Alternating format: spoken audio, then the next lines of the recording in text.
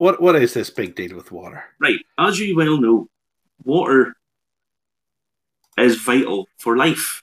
Okay, and whiskey's name comes from the water of life. So it's Ushkaba in Gaelic, and Ushka being Irish or Gaelic for water. Now,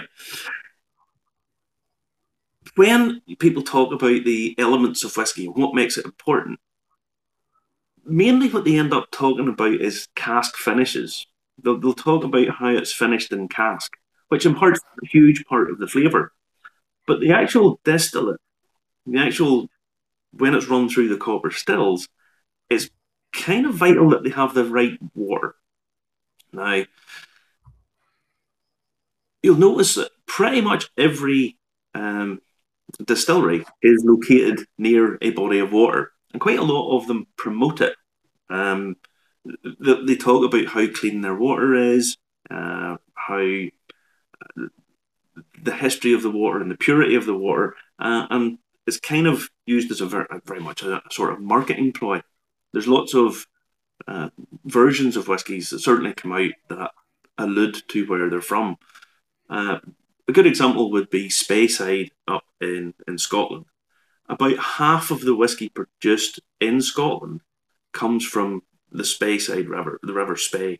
And the reason being that the water up there is seen as being pretty much perfect to make your whiskey. So what what qualities does it have that make it perfect? Well, it's kind of the mineral makeup of it. Certain compounds that you would find in whiskies impart certain different flavors into the distillate, into the spirit. So you have water is key from the very start. But water's pH is 7. How can it affect it so much if it's just a neutral thing? Well, it's not the water's pH. That's for distilled pure water. So if you get something in your eye, Justin, that's the water you need. But if you Whiskey's supposed to be in the jar, Marty. if you take the likes of Islay, the island of Islay, you would have the peaty whiskey or peaty water. Sorry, the water's going down through peat, so its pH is actually higher than 7. It will be not much higher, but it has that acidity to it. Conversely, if you were to make whiskey down here in Glenarm, where there's a limestone quarry, the pH would be lower because it's going through limestone. So it's this mineralogy. So if you have limestone, it tends to lead to slightly lighter flavors, etc., etc.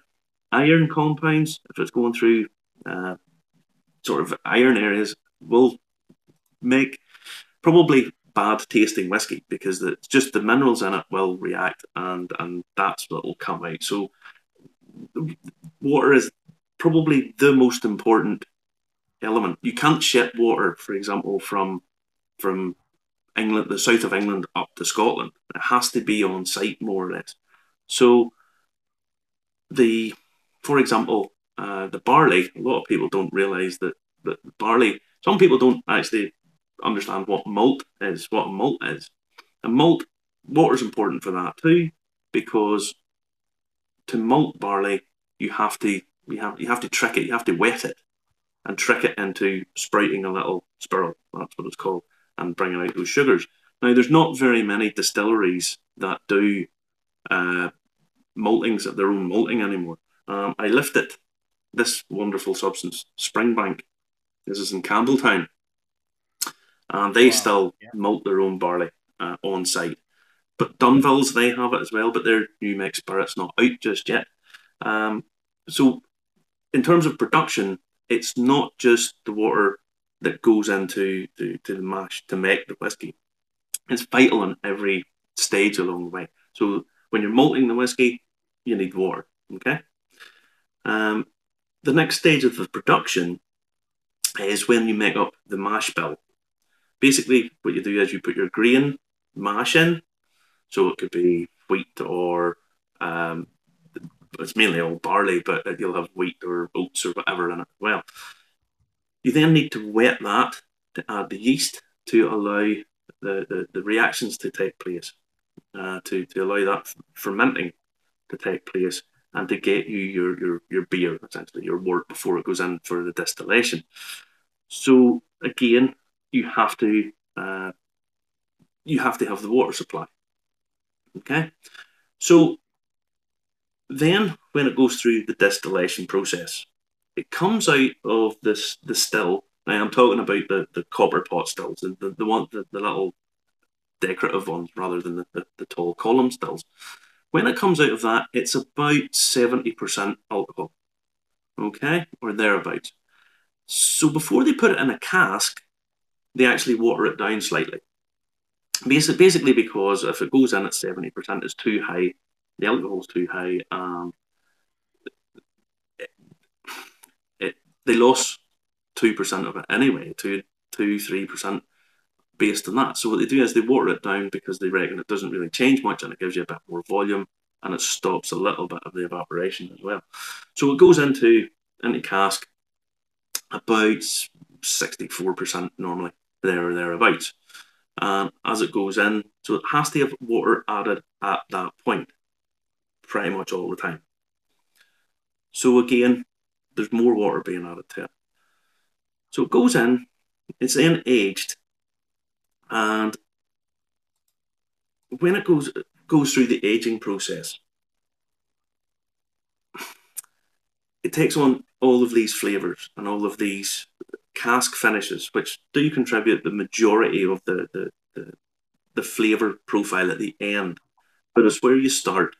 So if you start, for example, with a peaty whiskey or peaty water, sort of higher pH water, right?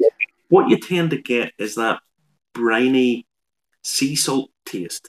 There's some people say it tastes like iodine, or that kind of this kind of sort of chemical flavor, brine, like dulse. If you've ever had seaweed from down these parts, that kind of flavor.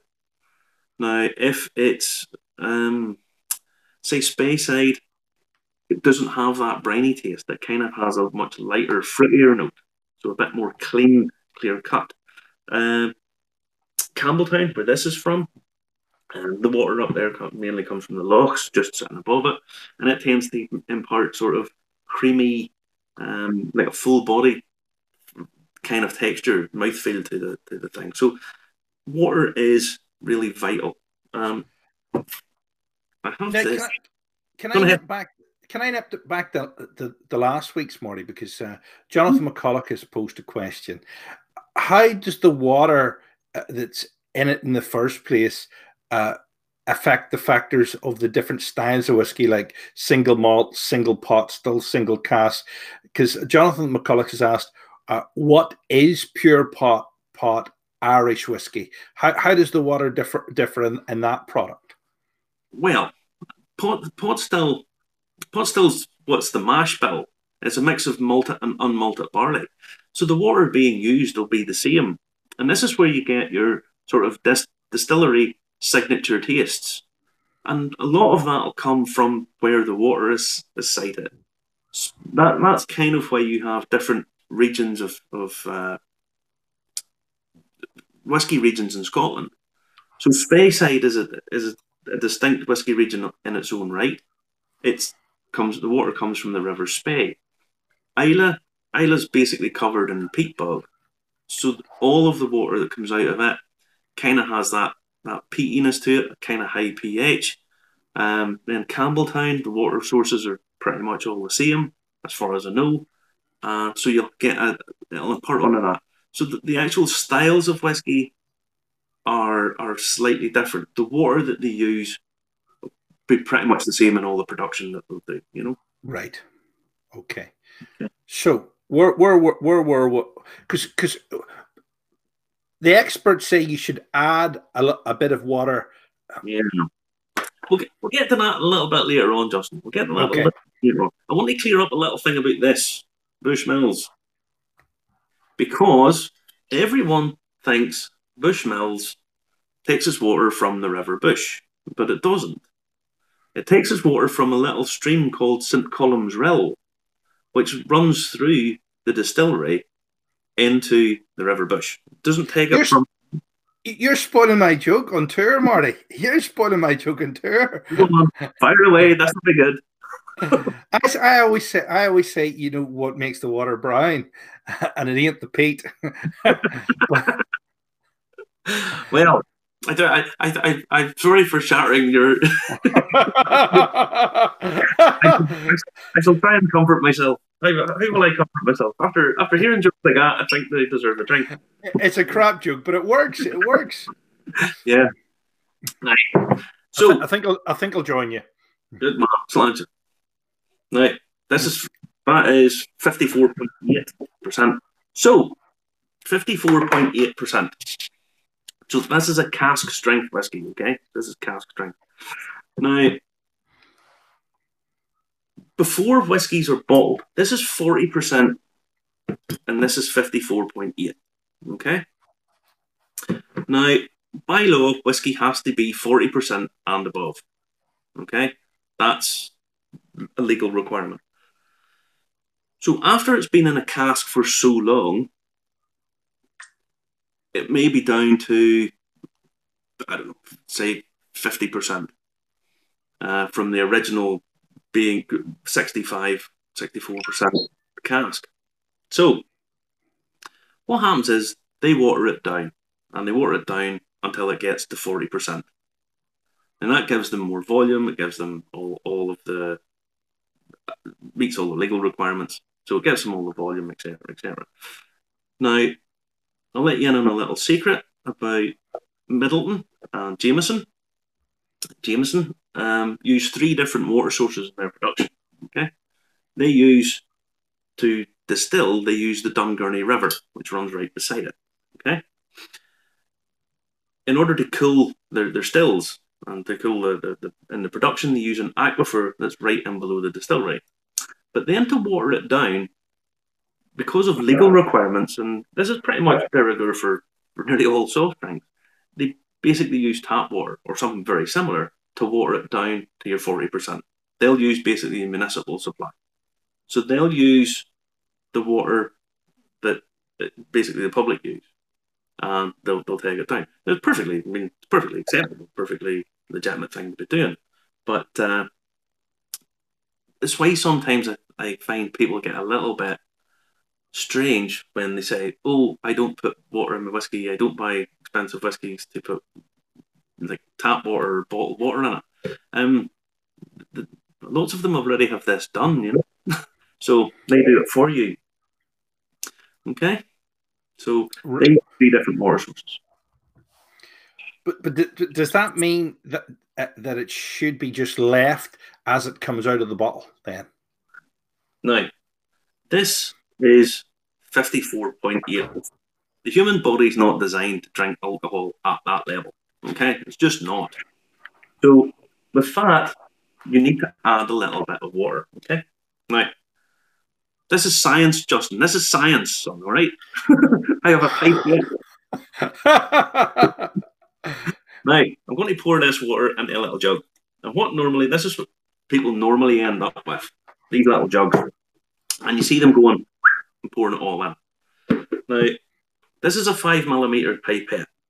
Okay, this is a teaspoon. Does exactly the same job. Okay, this is 5 milliliters. And really, what you would want to do with that is add in about a teaspoon and a half into that. Don't overdo it. And that will give you. I'll drop it down. Okay. Now we're going to do science here, Justin, and I've even got diagrams done. I've even done diagrams and maths for tonight. I've done prep work for tonight. Okay. Have you? People would be getting suspicious of us now. Oh, people think we've done preparation and everything for these. Now, lovely. Now, there was 2 scientists a couple of years ago. 2 Swedish scientists from the Linnaeus University over in Sweden. And they did some computer simulations. And what they did was they analysed the chemical makeup of whiskey. And what they discovered was that Ethanol has, apparently, I'm no chemist, and you'll see that I'm not much of a mathematician either. What they discovered was that ethanol has a chemical ending, if you like, of hydrogen and an oxygen molecule. But so has some other the chemicals that are in whiskey. And one of them is called glycol. And what they found was that there was a very weak attraction between the two, between ethanol and this glycol compound at higher ABVs. So what was happening was the alcohol was basically binding it up a little bit. So what they recommended was that you bring your whiskey down to less than 40%, ideally around 30%. Okay? So about 30%. Now, give you an idea of what that is. If you had a 40% whiskey, you would need to put in a 35 milliliter shot of it, you would need to put in about 2 teaspoonfuls of water to bring it down to where they reckon that they think, on the whole, whiskey really opens itself up. That's what we term that. We open it up. It's that accurate. It's that accurate. 2 teaspoons. Not to my taste. No, 40%. I could drink 40% neat for most whiskies, possibly a 1 teaspoon. But in the interests of science and mathematics, Justin, we have done a chart. Look. hold it close there. Right. Yep. I think everybody's seen that. So you'll be able to pause it later. 35 ml shot at 40% gives you 14 milliliters of alcohol. Okay? Right. If you add 5 milliliters of water, it takes the ABV down to about 35%. Okay? Okay. Then, if you add another 10 milliliters, another 5 milliliters, that takes you down. That's 10 milliliters total. That takes it down to 31% ABV. So this is like the Swedish scientists. That's what they say. And this is not what do you call that? Tom Hanks and Daryl Hannah for Splash. You know, the Swedish scientists. Listen. Peter McCabe has just said Swedish scientists in Sweden, Marty. Who'd have thunk it? Our universities take in talent from all over the world. These are 2 actual Swedes working in a Swedish university. All right. Can I do the voice? Can I do the voice? If you must, I have to pour another drink. Okay. I'm going to do the voice. Are you ready? Okay. I'm going to. This is what I do now. If you're Norwegian, Swedish, Finnish, or from Iceland or from Denmark, do not be offended by this. All right. You might be. Helga Miga Algo Eagle. How is that? I have another drink, just. I thought it was pretty good. What did you think, Jonathan? Peter, what did you think of that? That's my Swedish version. Now we've had another question from Jonathan McCulloch. He's getting technical, and now we're talking about water tonight. Remember, water and its role in all aspects of whiskey, before and after. So, in the makeup of whiskey, what's the difference between an Irish whiskey and a Scottish whiskey apart from the E? There isn't even a difference in the E, because Auchentoshan is a triple distilled whiskey. Over here, if you look at some of the old whiskey mirrors, they don't spell whiskey with an E. There's a few technical differences. The biggest legal requirement between the two is that Scottish whiskey has to be produced and aged totally in Scotland, and Irish whiskey has to be produced totally in Ireland, and that's north, south, whatever. So there are a couple of little minor differences. One of them is that Scottish whiskey has to be aged totally in oak casks. Irish whiskey is a little bit different in that it just has to be a wooden cask. So there is no massive difference. There's just a few minor differences. And anything specifically to do with water, seeing as we're on water tonight, that you can think of? No? There's no difference in the water. The water, by law, it has to be 40%, so it has to be watered down. They can use whatever water they like. So There you go. Remember tonight, if you want to ask Marty a question at any time, make sure you go to the main site, which obviously is in the link above. It's the live site, so as you can go through to Irish Whiskey Review, ulstrawhiskey.com, which is the Facebook page and the internet page. You can find us there. Always comment, like, and share the main video. And that way you can get involved with the show. Now, we're obviously talking about tonight, this week. You do a bit of a blog on your ulstrawhiskey.com site. And if you look at this thing here, it looks like gibberish, right? But if you click it, it will take you to Marty's sort of newsletter, which he's going to get round to sending out directly to you. So we'll show you how that works later on, but it is in the comments there, and if you click it, you will be able to sign up to the newsletter. So do that tonight. I get you roped into these things, Marty, don't you? You love it, really. Yes, you do. Anyway, nothing for a quiet life. Nothing for a quiet life. Right. I'm going to go all Rachel Riley on you here. This is going to become like maths, okay? Proper maths. Division and subtraction and everything's all on paper here. I'm going to show you this. Now, this wonderful substance is from the Killowen Distillery, down in County Down in the Kingdom of Mourne. Now, this is the Cicciolina cask finish. Now, I think I mentioned this, I think possibly on week 1. This is a whiskey aged in Basque Country wine casks, but usually stored wine casks. But the reason I have this is a cask strength, okay? So it's 55.75% alcohol, okay? It's tasty stuff, right? But it's a very light whiskey. You know, it's not really heavy and oily and so on and so forth. If you drink it straight out of this bottle, you're really not doing it justice, okay? It needs water, and it needs quite a lot of it. So I've done the maths, and to get this down to 40%, you need to add... Now, mathematics. I'm like Carl Vorderman off Countdown, okay? So you need to add...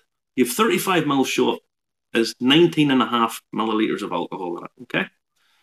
So to take it down to 40%, 9.5 divided by 4 times 10, you need 48.75 milliliters of liquid.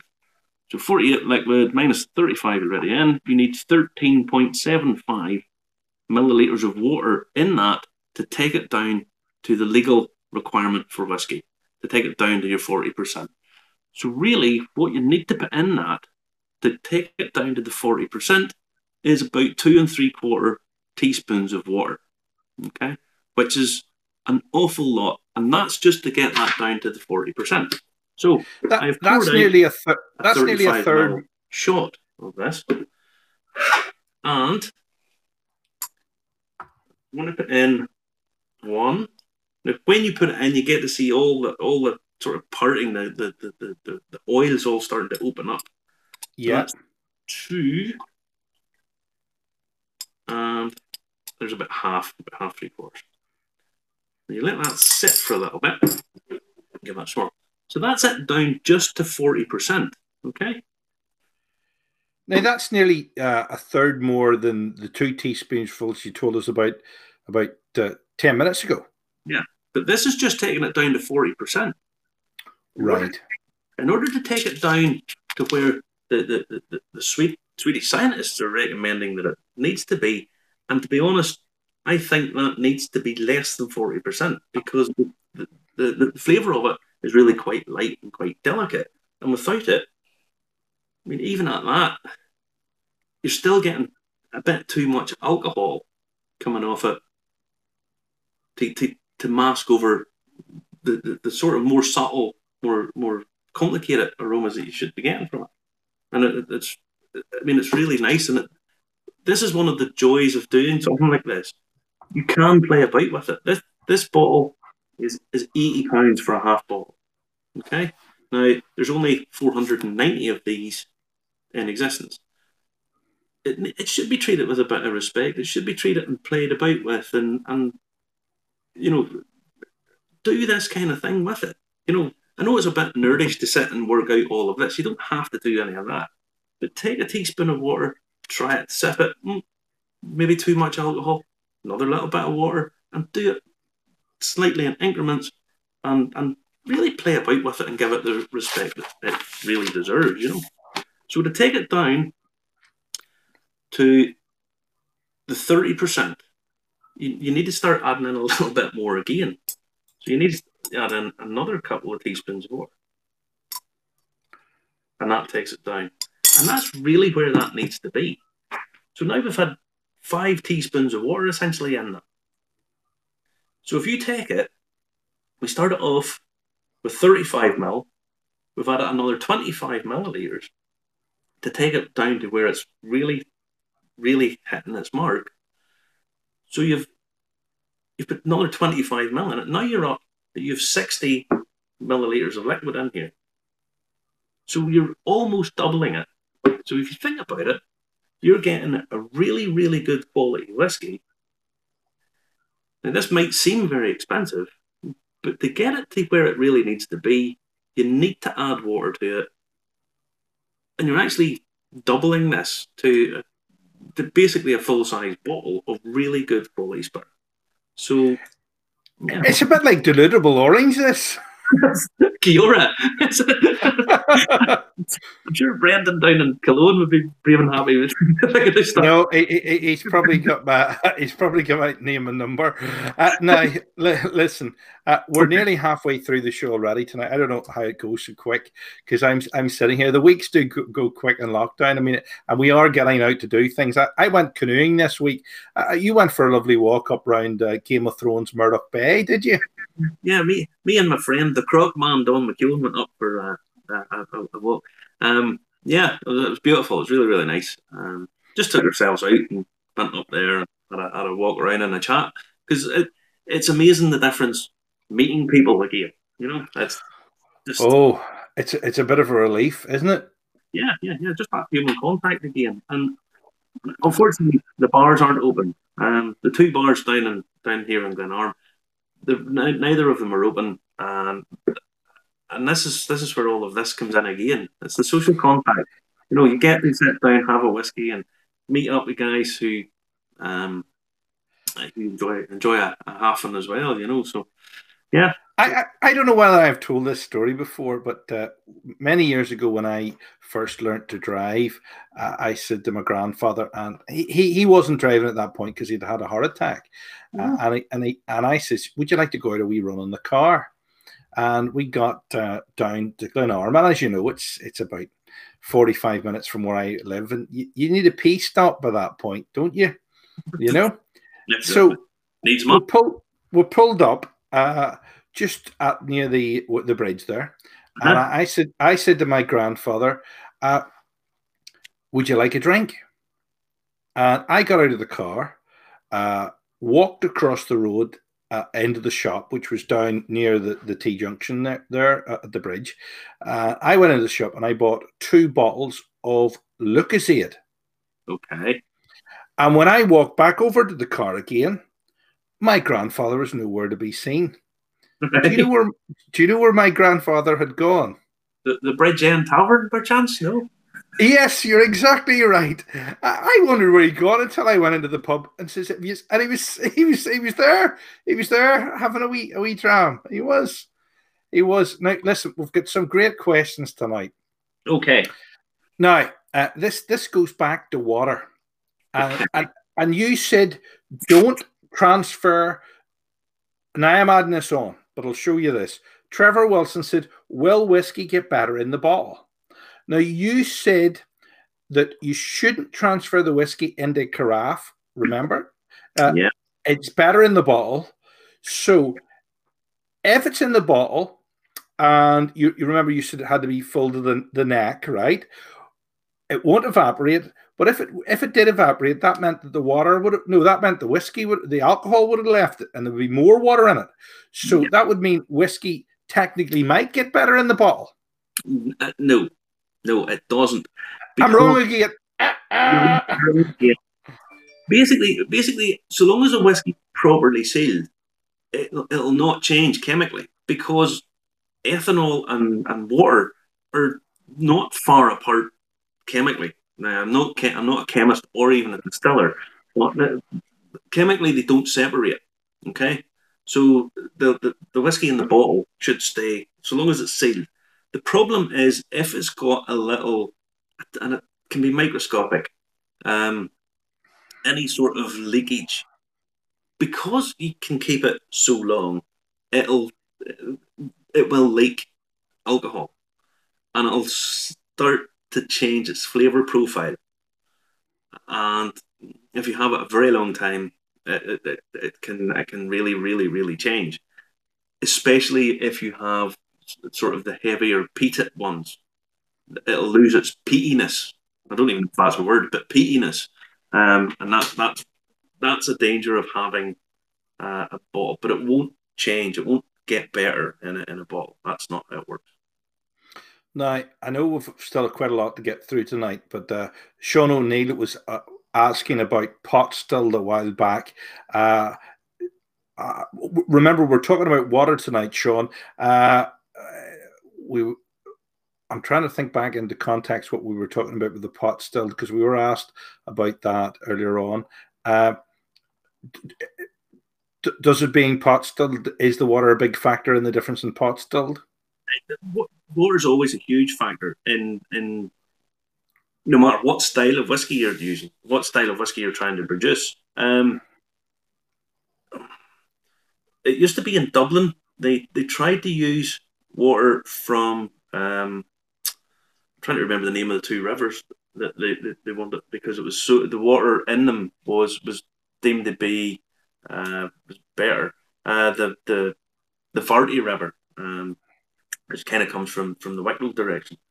That was said to be have the best water for making whiskey. It does make a huge difference. They used to have a distillery in Hillsborough, up Hillsborough Castle, and there was a little river that ran between Kilkavy and Hillsborough, and it was known as the Whiskey River because the water the water that it brought out was said to be perfect for making the style of whiskey that they wanted to make. You wouldn't make a pot still whiskey with a very heavily peated water. It wouldn't necessarily work because pot still tends to be triple distilled fairly light and have a slightly peppery finish. Whereas if you're going through heavily peated water, it would tend to be a bit more briny and more chemically. So you would have this sort of disconnect between the style of whiskey you're making and the water to start off with. It's not. I mean, it's an awful lot more complicated than that. But as a general rule of thumb, you wouldn't necessarily want heavily peated water to make pot still whiskey. Bushmills don't make pot still whiskey. Right. Sean's still watching. He's qualified the question, right? Now, remember, you went through the differences between the Scottish and Irish whiskies, but he was asking specifically, is there a difference between pot stilled Scottish and Irish whiskey? Right. Well, Scotland can't make pot still whiskey. It's against it. They can't make it because pot still whiskey is unique to Ireland. It has to be made in Ireland. New Zealand tried to make it and claim it was pot still whiskey, and they can't. It's a protected geographical indication. So it's like champagne. You know, other countries can make like Asti Spumante or something like that, but they can't call it champagne. So pot still whiskey tends to be pot still whiskey triple distilled, and Scottish whiskies tend to be double distilled. But that's not a legal requirement. Right. I'm with you. Okay.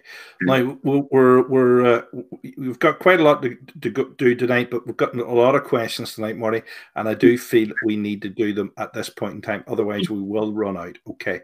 So, because I hate to cut you off sort of midstream, but it gives you a wee break to sort of have a go.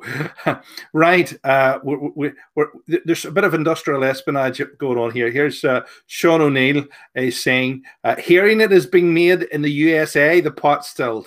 Yeah, you see, there's lots of pot still. Basically, is what's. Remember, I told you about the mash bill. It's the mash bill is essentially what pot still requirement is. You are allowed. It has to have malted and unmalted barley in it, but it can have some other cereals, so possibly have oats and wheat and stuff in it. Other countries can make that. There's nothing stopping anybody from making that, but they can't call it pot still whiskey. You know, they can't use that term because it's like calling something champagne or Parma ham. You can't make Parma ham in Carrickfergus. You can do the same process, but you can't make it. Okay? I'm with you. But somebody could come up with a 4 times distilled thing, and then they could call it better than pot stilled, couldn't they? The problem is that there used to be years ago a spirit that was 4 times distilled, and its name leaves me now. But it was basically whiskey, but it was distilled 4, triple or quadruple distilled, and apparently it was just pure firewater. It's like hand sanitizer, Right. We're coming up on the 2/3 mark, but I want to fit these in because they are relevant and they will get you back on track on the water track. So, okay. Julie Mason is saying, learning a lot about the importance of water and the ABV of whiskey. A teaspoon of water can make a very nice difference. Okay. Thanks for that, Julie. Julie must have watched this every week, 4 weeks in a row. This is it's becoming nearly as good as Normal People on Hulu, isn't it? It's good, this show. Now, getting you back on the track. Now, this sort of gets on the water thing. Now, it is possible to add water that isn't water. Ice. Now, Little Wolf Chateau. How much difference do you feel adding ice to whiskey makes versus just adding water? Do you ever use whiskey stones? I do. You throw at people that have bought them. Oh boy! I actually have whiskey stones sitting somewhere. Someone bought me them. I used them in cooking because they're actually quite heavy, and I used to hold something down. I can't remember what it was, but no, it wasn't a body, was it? No. Because they're wee small cubes. They're like all right, like wee small ice cube things. And what the idea of whiskey stones are, you freeze them essentially and then drop them in, and it doesn't impart water into it. Just cools your whiskey. Excuse me, sorry. Ice baby. Well, I have a whiskey that possibly you wouldn't put ice into. Okay, Titanic. I knew I was going to be asked about ice. I don't like particularly chilled drinks. I don't think they work. If it's a hot day and you have a chilled cider or a chilled lager or something, fair enough. When you put ice into the whiskey, it really sort of you have no real control over how much water you have in it. If you understand what I mean, if you put too much ice in it, it just ruins the whole thing. If you cool it down, I always find that when you're drinking something that's too cold, it affects your palate, and it can take a while for your palate to actually warm back up again, and it becomes really something different. Now, if you put ice in as it melts, if you drink it while it's melting, the flavour of it totally changes, and the balances of it go way out. You've no real idea of what percentage of alcohol you're actually drinking either. So you have no real standard by which to mark the thing, if you know what I mean. So I never take ice in whiskey. I just don't. I don't. Probably some whiskies you possibly could drop an ice cube in, but I don't tend to do it because I don't think you have any real control over what it tastes, because by the time it melts, then what's the point of putting an ice cube in? Do you understand what I'm saying? I'm with you. Now, an awful lot of people have thought long and hard about this water and whiskey thing. They have, Marty, Okay. because this is the best week for intelligent questions. Like these are really, So, I mean, you got the Maz out and they have surpassed you, right? Now, would you hear this one, right? Right? okay. Now, right. This is superb. And this comes from Julie Mason again. Kilkerran. A Oh, peated whiskey from Campbelltown is at 60.9%, but is quite enjoyable without water. Could this be because of the creaminess of the water from this area? now at 60.9%, it's massive. I mean, that's PEP. That's sorry, not PE. That's massive alcohol. Kilkerran is a sister distillery of this. It's owned by the same people. It's right beside each other. There's probably a number of factors in there. The fact that it has a fantastic mouthfeel, that oily. I've talked about this before. That oily mouthfeel that goes around and makes it just tastes of quality. The peatiness will add another flavour, so it's kind of masking the massive amount of alcohol. I would suggest don't be drinking at that level neat. I would pour out a reasonable sized measure, 35 ml measure. And by all means, again, it's always going to be exactly the same. It's entirely up to the individual. If you think if that's what it's good at, that's what it's good at. Okay, but I would experiment with it. Try a teaspoon of water, a couple of teaspoons of water in it. Take it down. It wouldn't need to be treated the same way as this because this is a very light finished whiskey. It's really nice, but it's light and fruity. So it needs the alcohol's too high. It needs to drop down. With the Kilkerran, I would probably try it with a couple of teaspoons of water. Kilkerran's lovely, by the way. I don't have a bottle of it at the minute, but it's magnificent. That's a good sign, isn't it? Always. Now, we'll say hi to Connor Farrell tonight. I thought it was Colin Farrell there for a minute. Hi to Rodney Quigley. Hi to Michael McDowell. Hi to Grant Erskine. Hi to Michael Higgins as well. Thank you very much for watching. Remember, if you want to comment, like, and share, do show on the main feed, which is ulsterwhiskey.com's Facebook page, Irish Whiskey Review. Dead easy to find. Now, I'm going to show you this in the stream. This is where you can sign up to Marty's sort of newsletter, which is going to come out, well, maybe a few times a year. This is ulsterwhiskey.com newsletter. The sort of where to find it is that Sign up big to long the newsletter. Yeah, that big gobbledygooky thing there over there on the side, this gobbledygooky thing, that's what it looks like there. But that, if you click that, that will take you to that. You can enter your email in there, and then we can send you. I'll be doing a newsletter. I also write for the Sunday Life as well, so I will have a review in next week.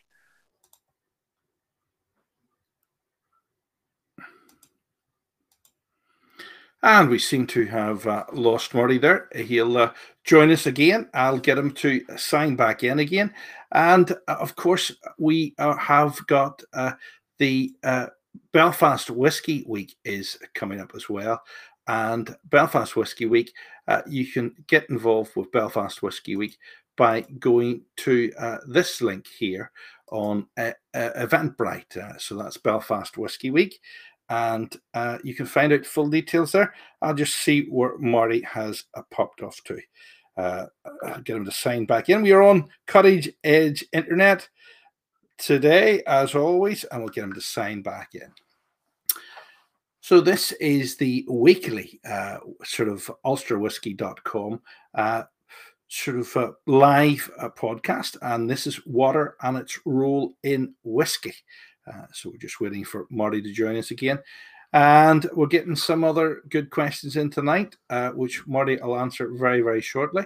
If you want to go along to the Belfast Whiskey Week, they're doing a global international whiskey tasting, and this is where you get tickets here.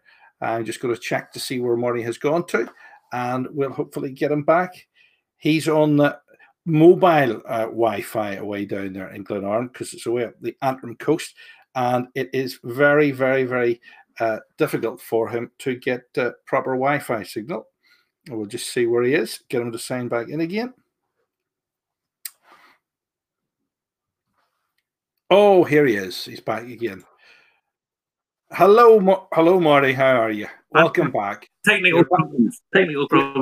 You're back. You're back in the room there. I think the internet might have just glitched for a few minutes there. I was just telling them about the global tasting that the Belfast Whisky Week is going to do.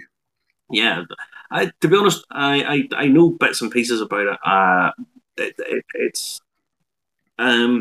We'll go in more depth as it gets closer to the time. But like I said, I'm not 100% sure just what I'm doing just yet.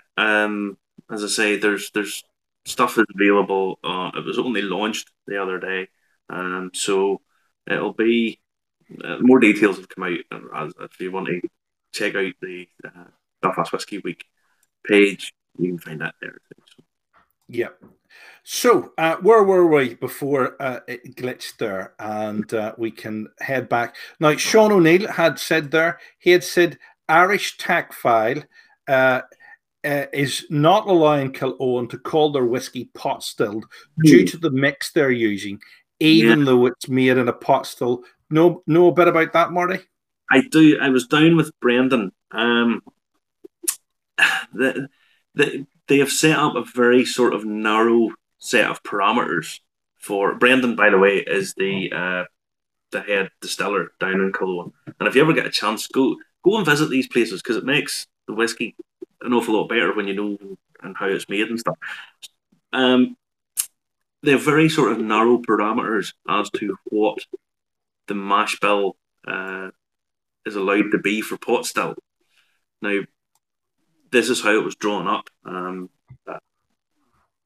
There's some argument about how it was drawn up, and probably fair enough. So there's a very sort of narrow amount of you're only allowed to use a certain percentage of other cereals. I think it's 5%. So Brendan and the guys down there, they're making up more historic pot still mixes that use malted and unmalted barley and higher percentages of oats and this kind of thing. So it doesn't fall within the tech file of pot still whiskey under the PGI brand, or under the PGI parameters. So they are, they're. Listen, we've got some comedians again tonight, Marty. We've got about 10 minutes left. I know you've got a wee bit more to do, but we'll do these before we get to the end. Trevor Watson, he says, hi from Fermanagh Lakelands.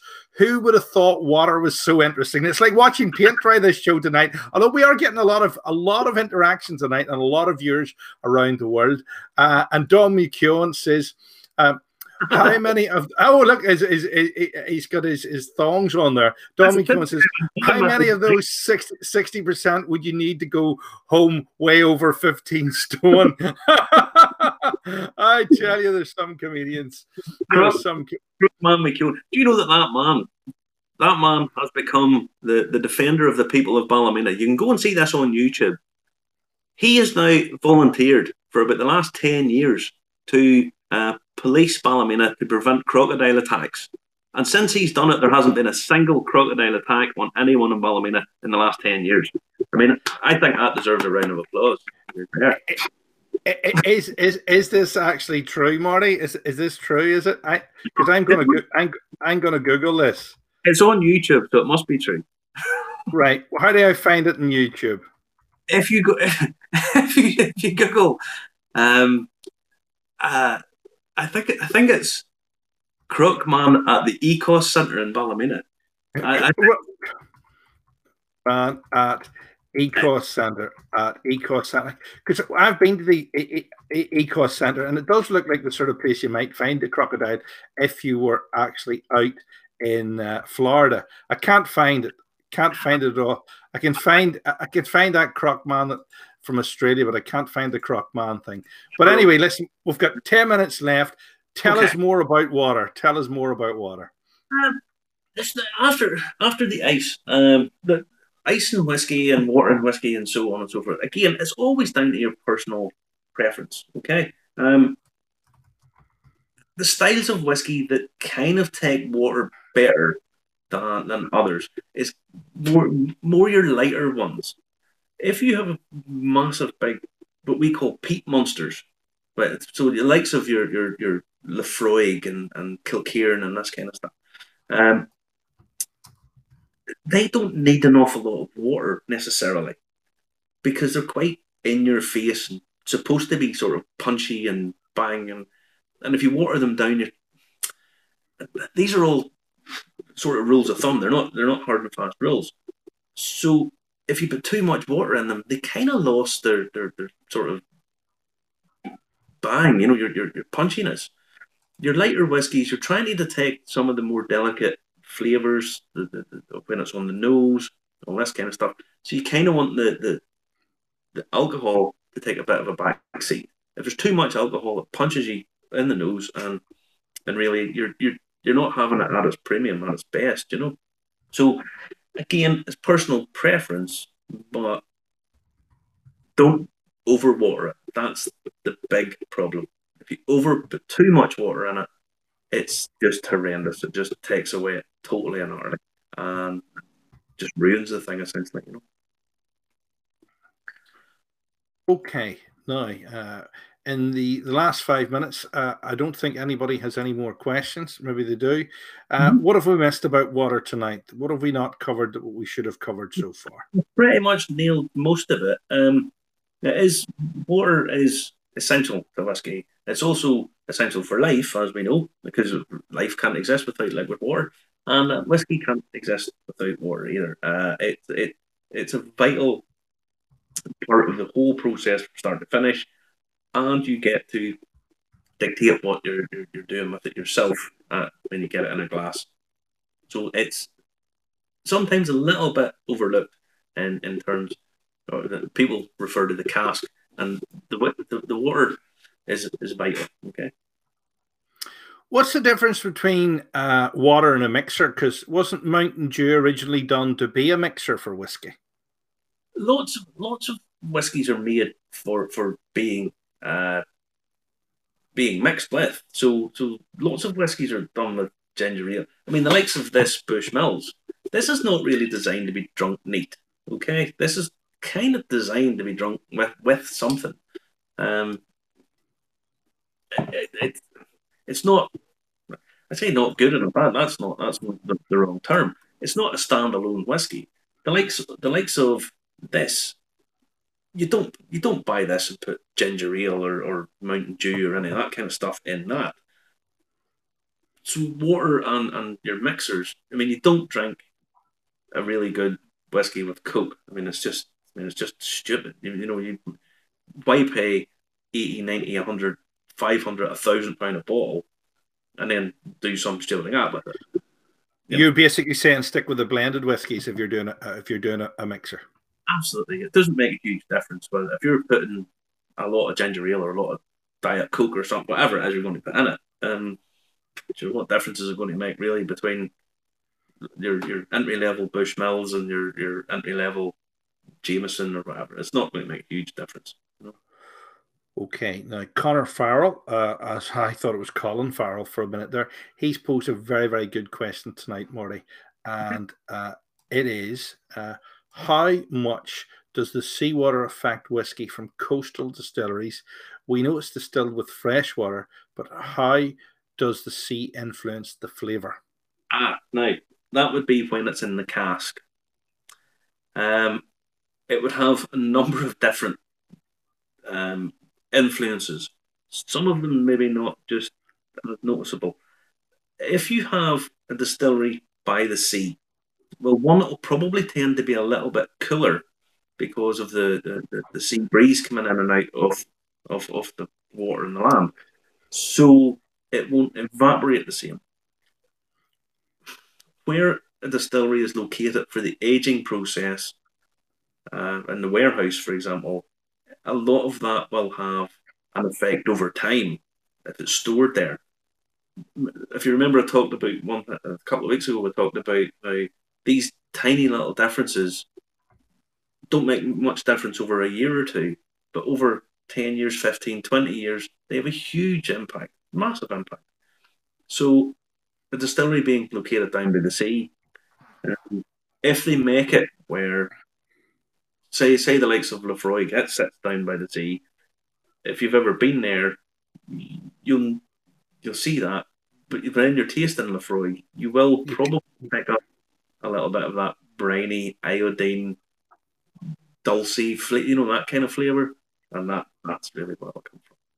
I can see me going back, if we're allowed to go anywhere this year, that'll be a bit as far as I'll go over to Islay on a calm day. Now, we have Jonathan McCulloch is asking in the last 3 minutes of the show, what's your favourite Irish whiskey, Marty, that you would never put water in? Never put water in, not put water in.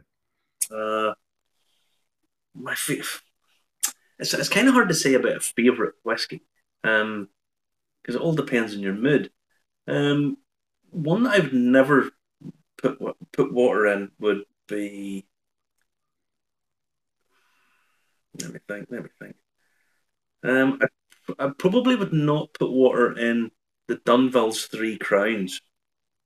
The reason being, it's very light on its own. It's very sort of tropical fruit. It's got that sort of summery feel to it, and where it sits.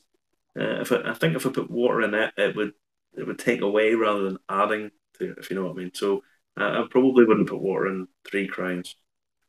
Okay. And Trevor Watson's in. He's saying, would you put water in the 12-year-old Pulteney? Old Pulteney. I think I have a bottle of Old Pulteney sitting in there. Probably not. No, I probably wouldn't. Okay. And then Frank Hearn is admitting he's only just joined the show tonight. Frank, where were you? We know you weren't down the pub. Sorry late in tonight, but it's whiskey, not the water of life. We've already done that, Frank. We have done all that. You can watch this and repeat, by the way. You can rewind this in any time if you want to see the man in the thong that's the croc hunter. And we're getting more and more women of whiskey involved in the show. Claire McDade says, love Islay. You love Islay. There you go. She might be going a boat trip with me, would she? No problem.